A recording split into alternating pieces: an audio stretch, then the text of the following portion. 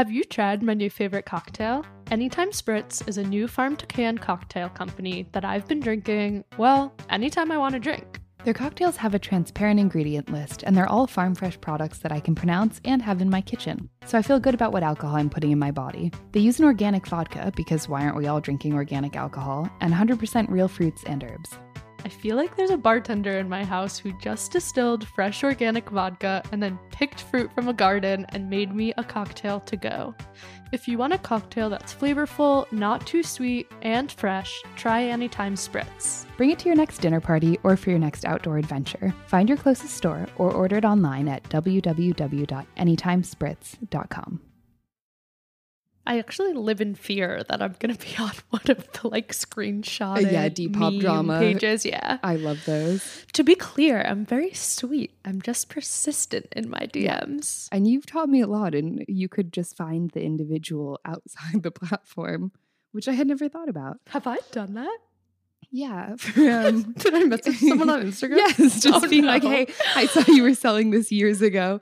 Do you still have it? Which I honestly thought about doing. I was trying to find these pants the other day, and I was like, you know what? I might just track this girl down, because now they get shut down if they haven't been active in a year. So I'm like, let me find her outside the Depop platform. I don't know that I've switched methodologies. I will just still DM them on Depop and say, you bought this years ago. Do you still have this? Yeah. You find who bought it. I find who bought it. That's really smart. I find who bought it and then say, can I buy this off of you? And they're probably like, how in the hoot and toot and hell did you know that I bought this? But I'm not finding people on other platforms. Okay, I tried to find this girl on another platform, but she had a really just very typical name. And I was like, oh, do I message all of them? No, just to get some sweatpants. I don't think so.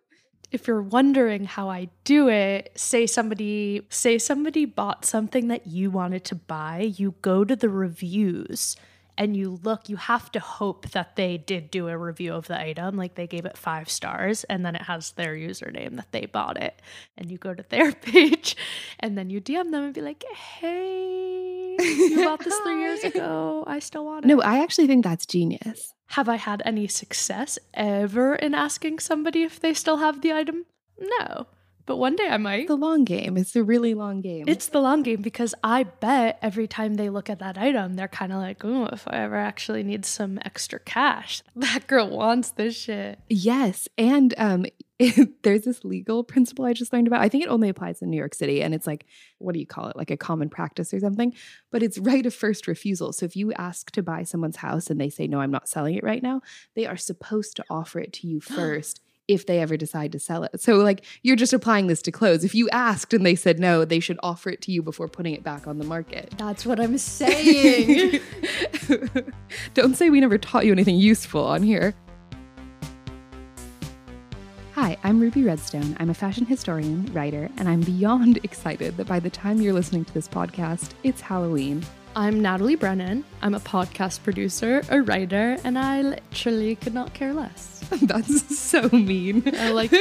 Hopefully when you're hearing this, I'm eating one Reese's peanut butter cup and have fun socks on. Fine. This is Covered, a show about our favorite moments in fashion history.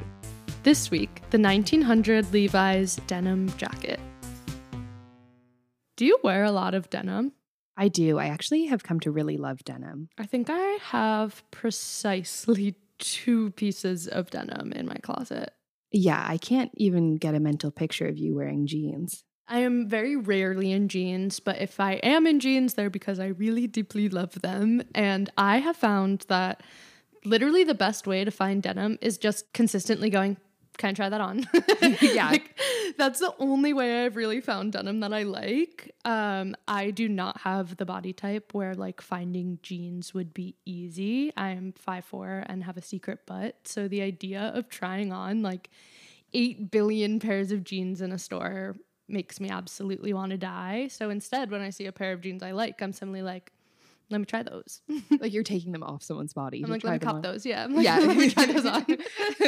When I was visiting my best friend Sophie in LA, she made me try on her jeans. And I was really annoyed because we have different body types. So I was like, there's no world in which these are going to fit me. I put them on. We screamed. They were perfect. It was a good lesson in that all of denim is really just about the fit. Yeah, no, it's true. Especially very worn in jeans. Well, that's what I was going to say is once you kind of cross the threshold into the vintage denim category, It gets a lot more complicated because every single pair is worn in differently. Like you can't just be like, oh, I like the 501s and a 28. Let me buy a couple pairs. They're all completely different. Well, we are going to get into that today. And I did make that mistake because I took a photo then of the jeans. Hers were vintage, and I took a photo of them. And I got like all of they were Lucky, which is fun because down the zipper says Lucky You. Yes. And like Lucky always has like the best pulls and zippers, and like the interior lining is always like some kind of weird paisley. I love that. Okay. Yes. So there were so many things for me to take photos of because I was like, I want this exact pair. So I got the inner pocket paisley photo. I got the red stitching that was outlining the pants. I thought I got the exact pair and they came and they were still different. Like it's very hard to find the exact pair of vintage jeans that you want. Yeah, and this is actually reminding me of a cool jeans article that I'll put in the show notes. We read it back in the day for my MA, thanks to my amazing professor, but it's a criminal justice theory that has since been cast out of courts because it's not actually legal again. A legal scholar now again. Yes, no, we're really going legal on this episode, but there was this like forensic development maybe 20 years ago that forensic scientists thought you would be able to use the unique imprint of jeans to track down criminals, like because everyone wears in the knees of their jeans and the seat of their jeans so differently. I don't think they ended up applying it to any cases. I actually wonder because I just sent the article to this girl who was doing her dissertation on fashion and criminal justice. But essentially it's like way too hard to zoom in on security camera footage of someone's back of their knees on their jeans and then find the matching pair of jeans. I could do it. I could do it, but I would never weaponize someone's jeans against them. That's against my morals. But that's so crazy. And as we said a couple of episodes ago, they will always weaponize a trend against you.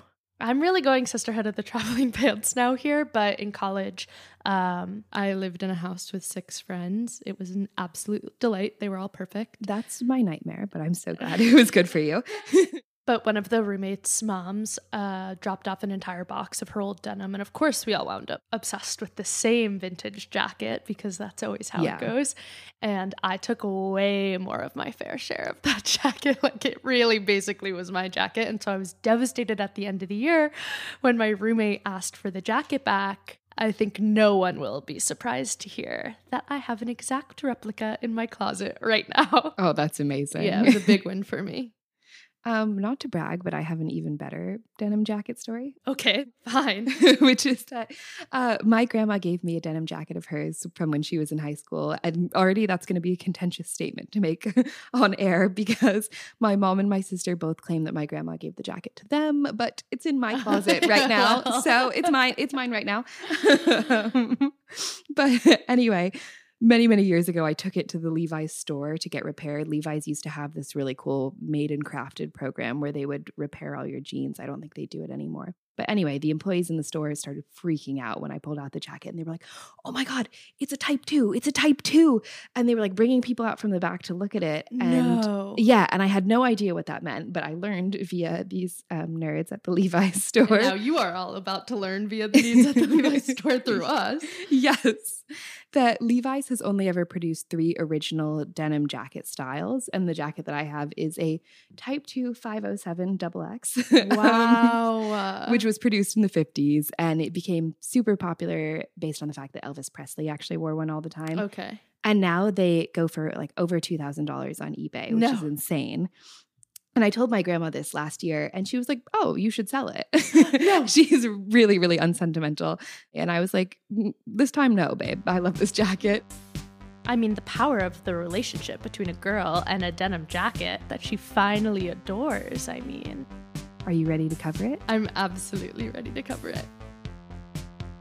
Time to cover up. Time to cover up. Time to cover up. Yo, dogs, what's happening? Let's talk about some denim jackets. 2 pleats, 1 pocket, the original Levi's Type 1. Type 1, Type 2, Type 3. Rarely does a garment symbolize the American workforce like Levi's 1936 Type 1 jacket. We've gone through Type 1, 2, and 3. More commonly known as the Type 1. Now known as the Type 1 jacket. So the Type 1 before 1936. Those are cute jeans. Your cute jeans. Those are mine? No. Birth of the 1950s saw the birth of the Type 2. Oh, I thought you said your cute jeans. I did. Those are my jeans? No. Then why did you are say cute jeans. All right, Type 3. Huh? Type 3, here we go. All right, I'm going home. All right, I'm going home. Okay, so as I was saying, denim was actually invented in 2016 by me and my roommates. Yay! The actual history of denim is a little more complicated. I'm excited because I really love the little story about the origins of the term. This is actually, it's so funny that we're talking about this today because this is one of my earliest fashion history memories. Whoa. Is that my dad loves Japanese denim, as I'm sure actually many people's dads do. And he taught me this little story when I was like 8 or 9, and it stuck with me. But anyway, denim is a sturdy cotton cloth. If we want to be really pedantic, it's a cotton woven in a 2 or 3 to 1 twill, which means that it's super strong and durable. And denim comes from the French city of Nîmes, where heavy twill fabric was produced under the name of Serge de Nîmes, which literally means twill fabric from Nîmes, from the Middle Ages onwards. Okay, but we must emphasize that it's literally like denim, denim. Yeah, exactly. That's how you eventually get to the word denim. And it was originally made from wool and silk, but once cotton farming became common practice, they switched over to cotton. Then sailors in Genoa wore uniforms made from this cloth, and it's believed that their Genoese outfits may have eventually led to the term jeans for denim pants. Again, Genoese jeans. You're picking up on what's going on here. Exactly. And then in India, there's a type of cloth called dungaree that's produced in the 1600s that's also one of the precursors to modern denim, and it's yet another term we use to refer to denim pants. What's really interesting is that denim does not necessarily need to be blue. It starts out cream white, made from unprocessed cotton, and then it's dyed blue with indigo dyes. I do usually like blue denim the most, though. Me too. I like a bit of white denim. I don't really love black denim, but indigo is special because it wears in so nicely. Totally. Okay, and then my man enters the scene. Yeah, then Levi Strauss turns denim into what we really know it as today. And it's also crazy because I'm usually super hesitant about like crediting one person right, with making something the thing, but really we do really owe it all to him. and it's stuck. So Levi Strauss was a Bavarian immigrant who came to San Francisco, California during the American Gold Rush, and he started producing workwear for miners with a tailor named Jacob Davis. They imported denim to America starting in 1860, and then 13 years later, in 1873, they put out the first pair of Levi's jeans, which they called waist overalls. I'm obsessed with that term because it's so disorienting. Like, they could have named them anything else. It seems like intentionally confusing. Yeah. Like, also, this is waist, like the waist on your body, not trash waist. Right. Since we can't write it out. But yeah, like it seems like they did that on purpose. I hate it. Yeah. I hate it. Honestly, I'm glad we don't have to explain where waist overalls go from here in just 30 minutes because I don't think anyone could have foreseen the places that denim pants would go. I am rightfully going to only call them jeans. I'm letting go of waist overalls, but jeans are obviously like the core of the Americana mythology. And so it makes sense to me that this history is really rooted in the gold rush, as you were just saying. We see it even today that a lot of times blue collar workwear, Carhartt, becomes something really idealized in fashion, even sometimes problematically so. But I do really love how this history of denim is so wrapped up in the new frontier. I can't even really say the new frontier a little bit. It's kind of hard for me to say because one time one of my exes wrote me a love letter that vaguely had to do with the new frontier. I beg your pardon. I don't even know. I can't even try and contain how both of those two things have to do with one another. But You know, was this in college too? it was in college. I have so many. High level. Yeah. And you're, you know, in the moment you're writing these things or you're receiving them and you're like, this is genius. And I really blame Alain de Botton for he contributed to this culture of like, if I learn about something cool and then I go combine it with a cute love story, Okay, like it was I can that. write the best letter of all time. It was that. The idea, if I have to get in, it was something around the idea. This I'm not putting on. It's so horrifying. Bleep this all out. I think it was something around the idea of, not to brag, but I'm so complex that he thought he knew it all. And then he hit the new frontier. Wow. Then he hit California, babes. Oh my God. And little did he know there were endless frontiers beyond that. I mean, no, it was about that. It was about that. It was about all of the frontiers. The boundless depths of the soul. Anyway, I can't think of the new frontier without that. So maybe he did what he needed to do. And when I say that I'm a history major, I both mean that I studied both the history of the American gold rush and also every single thing that anybody has ever said to me in a love letter. That's a history degree. That's what you Now pay for. that's a history degree. Okay, but anyway, I digress. What I was trying to say is that, of course, the core of quote unquote American dressing is rooted in a time in which it was believed that, like, through hard work and building the literal railroad, you could make it big. Yeah, and it's funny to me because I don't usually feel particularly American at heart, but something about the mythology of the gold rush still seems so appealing to me.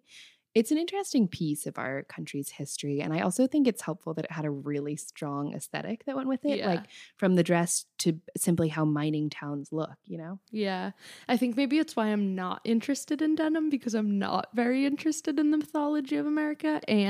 Or rather, perhaps a lot of clothing for me is like unattainable yearning. And there's nothing unattainable about that. No, the market is saturated. It's everywhere.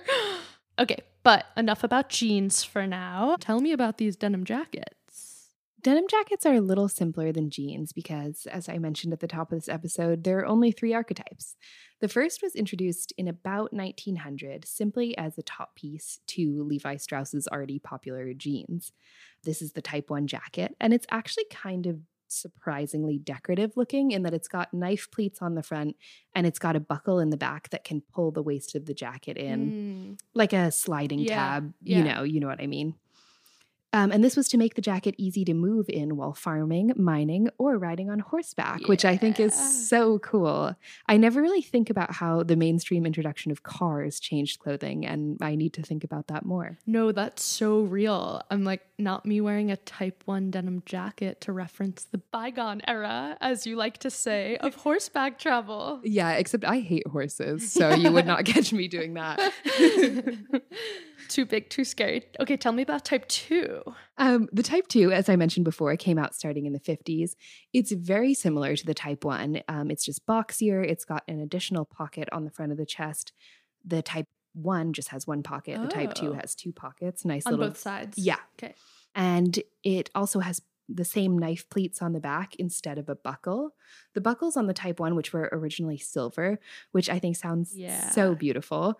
But during World War II, they had to be replaced with bronze. And then I suppose that pleating something to give it a movable waist is probably cheaper than using bronze at all.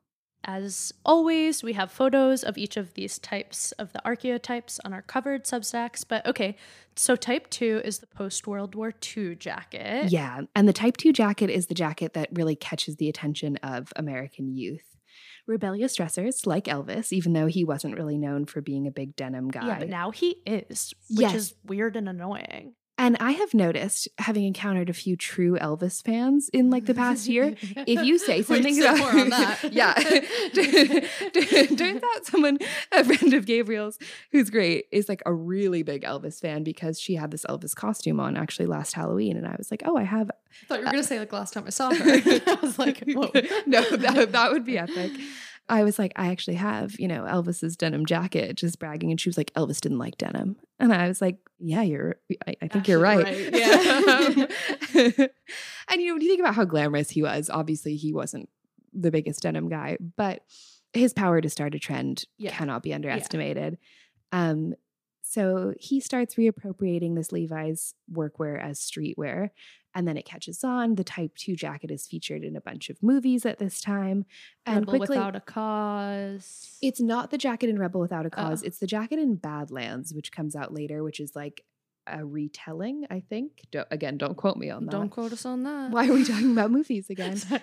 but anyway, the rebellious reappropriation of the jacket quickly becomes a trend for mainstream teenagers too. It's a tale as old as time. And this is actually the same with denim pants too. Historically, as we mentioned, denim was seen as essential workwear. So American GIs brought their denim with them overseas. But after the war, the end of the war marked a change in their perception, and denim jeans became less associated with workwear and more associated with leisure wear. And this is also when jeans start to get zippers. This is so fascinating because I didn't know that GIs brought denim with them. And I also wish that jeans had not gotten zippers because in general, you again with your buckles. But jeans fit so much better Yes. if they have a button fly. It is true. Yeah. And very flattering. Yes. And it's not nearly as comfortable, but that's how you make them look good. And it was the teens who also rebrand jeans to jeans, no longer calling them waist overalls. They were like, these are jeans and they are evil. They were like, these are rebellious, we are bad, and these are jeans. Wow. Yeah. Mm-hmm. Okay, so it has nothing to do with the Genoese sailor culture at this point. At this point, but they were like, we're taking these. Fuck your waist overalls. These are cool. These are jeans. Wow, just the switch in term. It's like the yoga pants to flared leggings. Okay, true. By the 60s, jeans, though, were a lot more acceptable. And by the 70s, I mean, they were just like mainstream fashion in the US. Yeah, and I think we're kind of still in the arc of that too, just like thinking about how jeans are now, I would say, perfectly appropriate for most offices. And that definitely wasn't even the case like 20 years ago. Right. So we're still kind of seeing this like, The evolution continues. yeah, really cool. It's also really interesting to me how denim retains this amazing cultural currency as a symbol of American freedom. Not to go too far back to that, but my in-laws always talk about sending packages of jeans to their relatives who were stuck in communist Russia, both because their relatives wanted jeans, but also because they could be traded for way more valuable things. And I've heard similar stories from friends who have Iranian families. And I also think it's really interesting that at any documentary you watch about women leaving a religion that they find oppressive, they almost always talk about how excited they were to wear jeans once they left. Wow, that's such a good point. Yeah. Okay, sorry. But anyway, back to the jean jackets. I think we're now at the third archetype. Yes, the jeans are too powerful. They're calling to us. But Levi's only makes the Type 2 jacket through to 1962 when they replace it with the Type 3 jacket. And when you picture a jean jacket in your head, you're probably picturing a Type 3. It's become the standard of all denim jackets made today, which is unfortunate because, in my humble opinion, it's also the ugliest one. Oh no, hearing you say that makes me actually worried because I'm worried that I like Type 3, but I'm not sure yet. I need a little bit more description. Okay, so the Type 3 has 2 darts below the breast pockets instead of folded pleats, which gives it a slimmer fit. This also means it's a lot less comfortable if you wear it in your correct size. Hence why in the 80s and 90s we see so many massively oversized denim jackets. Also, the breast pockets on the Type 3 are made into part of the coat rather than applied on top, which simply does not look as good, especially if you have breasts of any size. Breast pockets are so cursed. Yeah, they're really, really cursed. I mean, they're not made for these for us. Yeah, and it doesn't matter. It doesn't matter. Small boobs, big boobs, like you just don't want the breast pocket. It's okay on a man, I guess, but when does a man need 2 breast pockets? I don't know. Yeah, what are you carrying? I honestly think denim jackets would be so much easier to wear for a variety of body types if we had just stuck to the Type 1, Type 2 chore coat adjacent fit. Interesting. But this is just for Levi's, right? But the interesting thing about Levi's is that for this time period that we're talking about, the first half of the 1900s, basically through the 70s, so not even the first half, the first 3/4 of the 1900s, they're the only people making denim jackets. So, you know, you'll get the Sears knockoffs, you'll get, again, some international items that take inspiration from Levi's, but they're controlling the design narrative of the denim jacket 100%. So those 3 archetypes are the archetypes. Yeah. Wow, the patterns, yeah. kind of. And because, again, denim is so technical, it's hard to innovate, like making a suit. You know, you're not going to create a denim jacket that suddenly looks like wildly different from all the ones that came before it. They kind of all follow the same relative fit to the body in the same pattern. You're forgetting about the type 4 archetype, which is the Levi denim jacket that everybody I kissed in like 2016 had, which had like the Sherpa fur coat. Oh my collar God, on I it. hate that jacket. That's archetype 4. That's actually a type 3 with a With a collar collar. edition. Okay, Yeah. got it. 3.5. And yeah, basically everyone now uses the type 3. Any designer who you see doing their version of a jean jacket is probably using the type 3 Huh. pattern. Why do you think so? I really don't know. It must be cheaper to produce than doing the pleated denim because that uses more fabric and it's hard to do. Okay, that's very interesting. I had no idea about these 3 archetypes before we were doing the research for this episode, and I'm very thankful in this moment that I have like fully dodged the rare denim vintage craze, because as somebody who obsesses over very specific items, I'm really glad that I have one last thing to be on my hunt for like 507s or whatever. But yeah, but in learning about this history, I'm like, oh, it actually does kind of make sense out of the things that people really hunt for online, because after the war, we became exponentially worse at making these types of clothings. Yeah, I mean, okay, wait, I will shouting out a Cut article on the podcast, but this article that came out over the summer by Justine Harmon called The Realist Pair of Jeans, about this sort of newfound hype industry around vintage denim. Yes. The sort of culture of obsessing over specific items and what happens when those items are normal items. Like we kind of, again, I'm not convinced that this is anything completely new, but we went from like the supreme streetwear obsession era into now people are looking at things like hoodies from the 1940s and obsessing over like the, Stitching. Yes. Which on one hand I love because I'm like, That's what I do love. Yeah, that's literally what I do. But on the other hand, I worry when it gets applied to just extremely normal things, even like denim, because it's like what makes this great is that it's not special and we don't need to turn it into something special. Okay, and getting back earlier to why I think jeans don't necessarily speak to me is I'm like, right now, I'm picturing myself in the most perfect pair of denim that they could have ever created for my body. And I'm like, okay, wouldn't change my life. Yeah, no, it Wouldn't change my life at all. Yeah. And my desire for these specific items of clothing is because I like giving into the myth that like something would happen. Jeans, I'm not spending time hunting for those. They're just like, that's going to be a Wednesday. I'm going to be rolling out in a Wednesday. But you kind of disagree with me on this, which I like. Or like with jean jackets, right? It's one of those nice items where like its history is actually mostly comprised of the people who just wore it every day and still wear it every day. And, I have one from my grandma. My mom has one from my great grandfather that he wore as a work jacket. Like it's these really, unspecial items that end up kind of being the fabric of, I hate to say it, American society. There we go. The backbone. I don't know. If I'm to advise against anything, I do not recommend sending away on Depop or eBay for a specific pair of jeans that you can't try on. It's just the chances that those are going to fit feel so limited. Even if you're measuring inseam and outseam and legs and whatever, I'm just like, it's all about the fit and it's all about the specific wear. You have to try them on. You have to try them on. In the non-vintage realm, I think the designer jeans aren't really worth it for the most part because again, like we just said, denim is just a simple, stiff woven cotton, and denim companies, it doesn't even need to be Levi's, are doing that better than most designers. Yeah. What I was going to say is I've actually come a really long way in my jeans journey in finding them special. So I wear a lot of over-the-top stuff, and sometimes like the pairing of a beautiful, tulle top with just a pair of plain straight leg jeans, no label, no frills, no like fringe, no tie-dye even for me. Works. It works. And they just like I've become kind of obsessed with these items of clothing that are background characters in our lives, sort of. My hiking pants. Yeah, exactly. No, I totally agree. Any other tips that you have in finding denim? Well, like you said, try everything on. My main tip is that if you live in a major city, do not shop for denim in your city because the way things have been marked up is just insane. insane. I went to visit my sister lives in Utah and I got some beautiful jeans for like $15. Yeah. Visiting my grandma of jean jacket fame in Oklahoma, got a pair of 501s for $20, like at the thrift store. Do not go down to your gorgeously curated vintage shop and spend $200 on jeans. It's not worth it.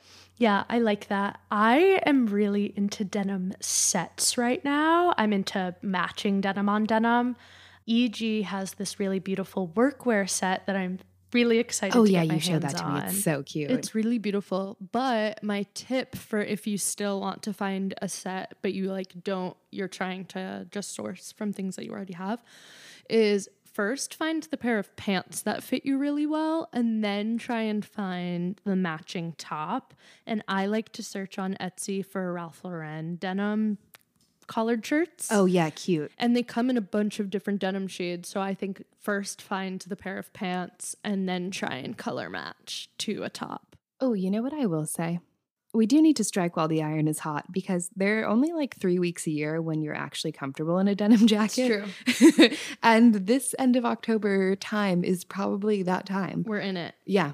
So. Though I always love to layer under my denim. That is what denim is for me. So I'm actually making the denim happen. Yeah, I started doing that last year, especially just realizing that I could wear like a thermal shirt instead of a chunky sweater under a jean jacket. Yes. And that's comfortable. But like a little white t-shirt, jeans, and a jean jacket, you only got a few more days for that. So get out there. Totally. There's something so nostalgic to me about the little bow on a sweatshirt hood peeping out of a denim jacket tied in a little bow. Oh, that feels very you. I mean, you like the sweatshirt bow in general. My bow has to be tied on my sweatshirt. Yeah. But there's something like so nostalgic about seeing that popping out for me. I can't wait for that time of year. Oh, that sounds so nice. Feels like falling in love.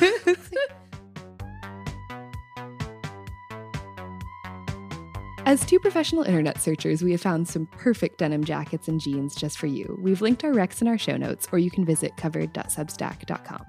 Before we head out, it's time for the accessory. Just like your favorite silver buckle or brass button, right before we leave, we'll be adding on one more thing, just for fun. Okay, you have a question for me? I do. Okay, so I learned the most fascinating thing today. 80 to 85% of consumer shopping still takes place in physical retail stores. Wow. Yes, across all categories. I don't know. That's obviously the average. I don't know if we broke it down into clothing shopping. Oh no, are you going to ask me what my percentage is? What's your percentage? And also, what is your dream retail experience?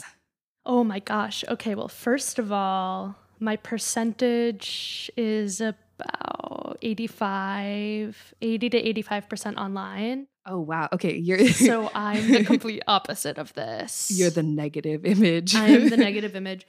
And that is because I had tried to take on one of your resolutions this year where I was trying to buy almost exclusively secondhand, which I will be coming out almost close to. Wow. Vague percentage that I wanted to hit. It wasn't perfect. I've gotten a lot of things in stores. But none of us are. None of us hit exactly what we wanted to, but so I think mostly for that reason, I've been mostly online because the vintage in New York is just so wildly expensive. And obviously I support small brands that make like small batches of clothing, not in a fast fashion way, and care about sustainability. Yeah. But in terms of a store, I want a new wave department store. Yeah. That has all of my favorite brands. Mm-hmm. And they're all right next to each other.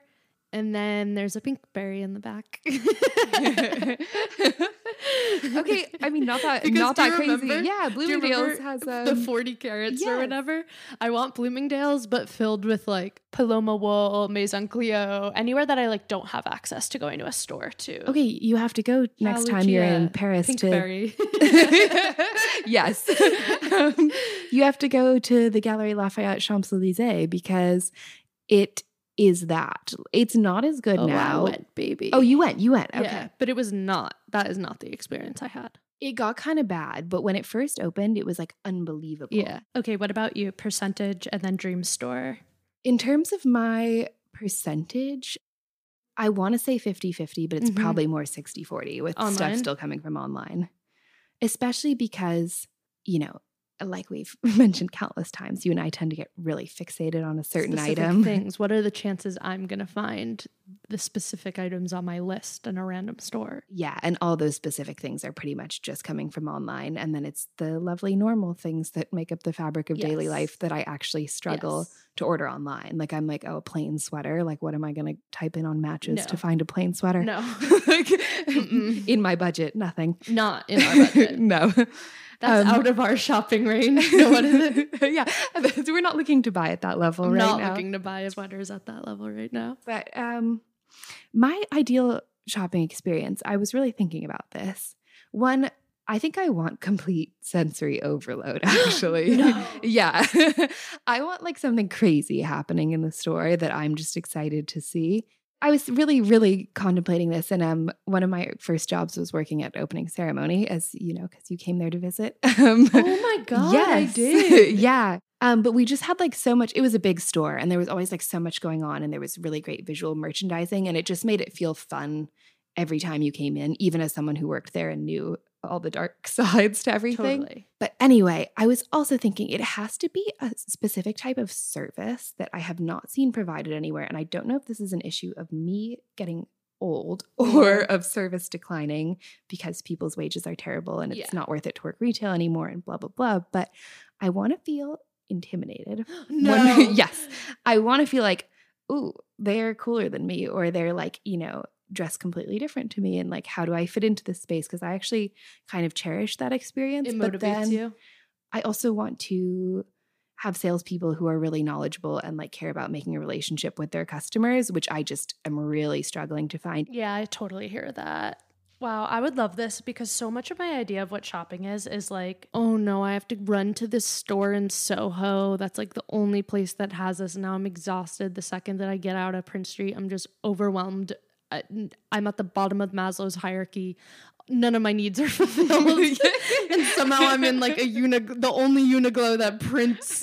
There's no bathroom. There's I'm no hungry. bath- I'm thirsty. I need water. I've never had water in my entire life. I'm at the one Uniqlo that will print whatever I want on a t-shirt. And I'm worried because I'm still misusing some brand. I'm worried the 17-year-old working it is about to be like, this is copyright. I can't print this for you. And then my birthday gift for my best friend's going to be ruined. Thanks for listening to Covered. Covered is hosted by me, Ruby Redstone. And hosted and produced by me, Natalie Brennan.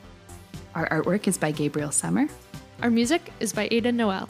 You can find me on Instagram at Ruby Redstone, and my newsletter, Old Fashioned, is available on Patreon.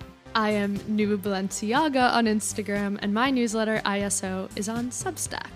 All of our links are in the show notes. Okay, I think we're all covered. We're all covered. All covered. All covered.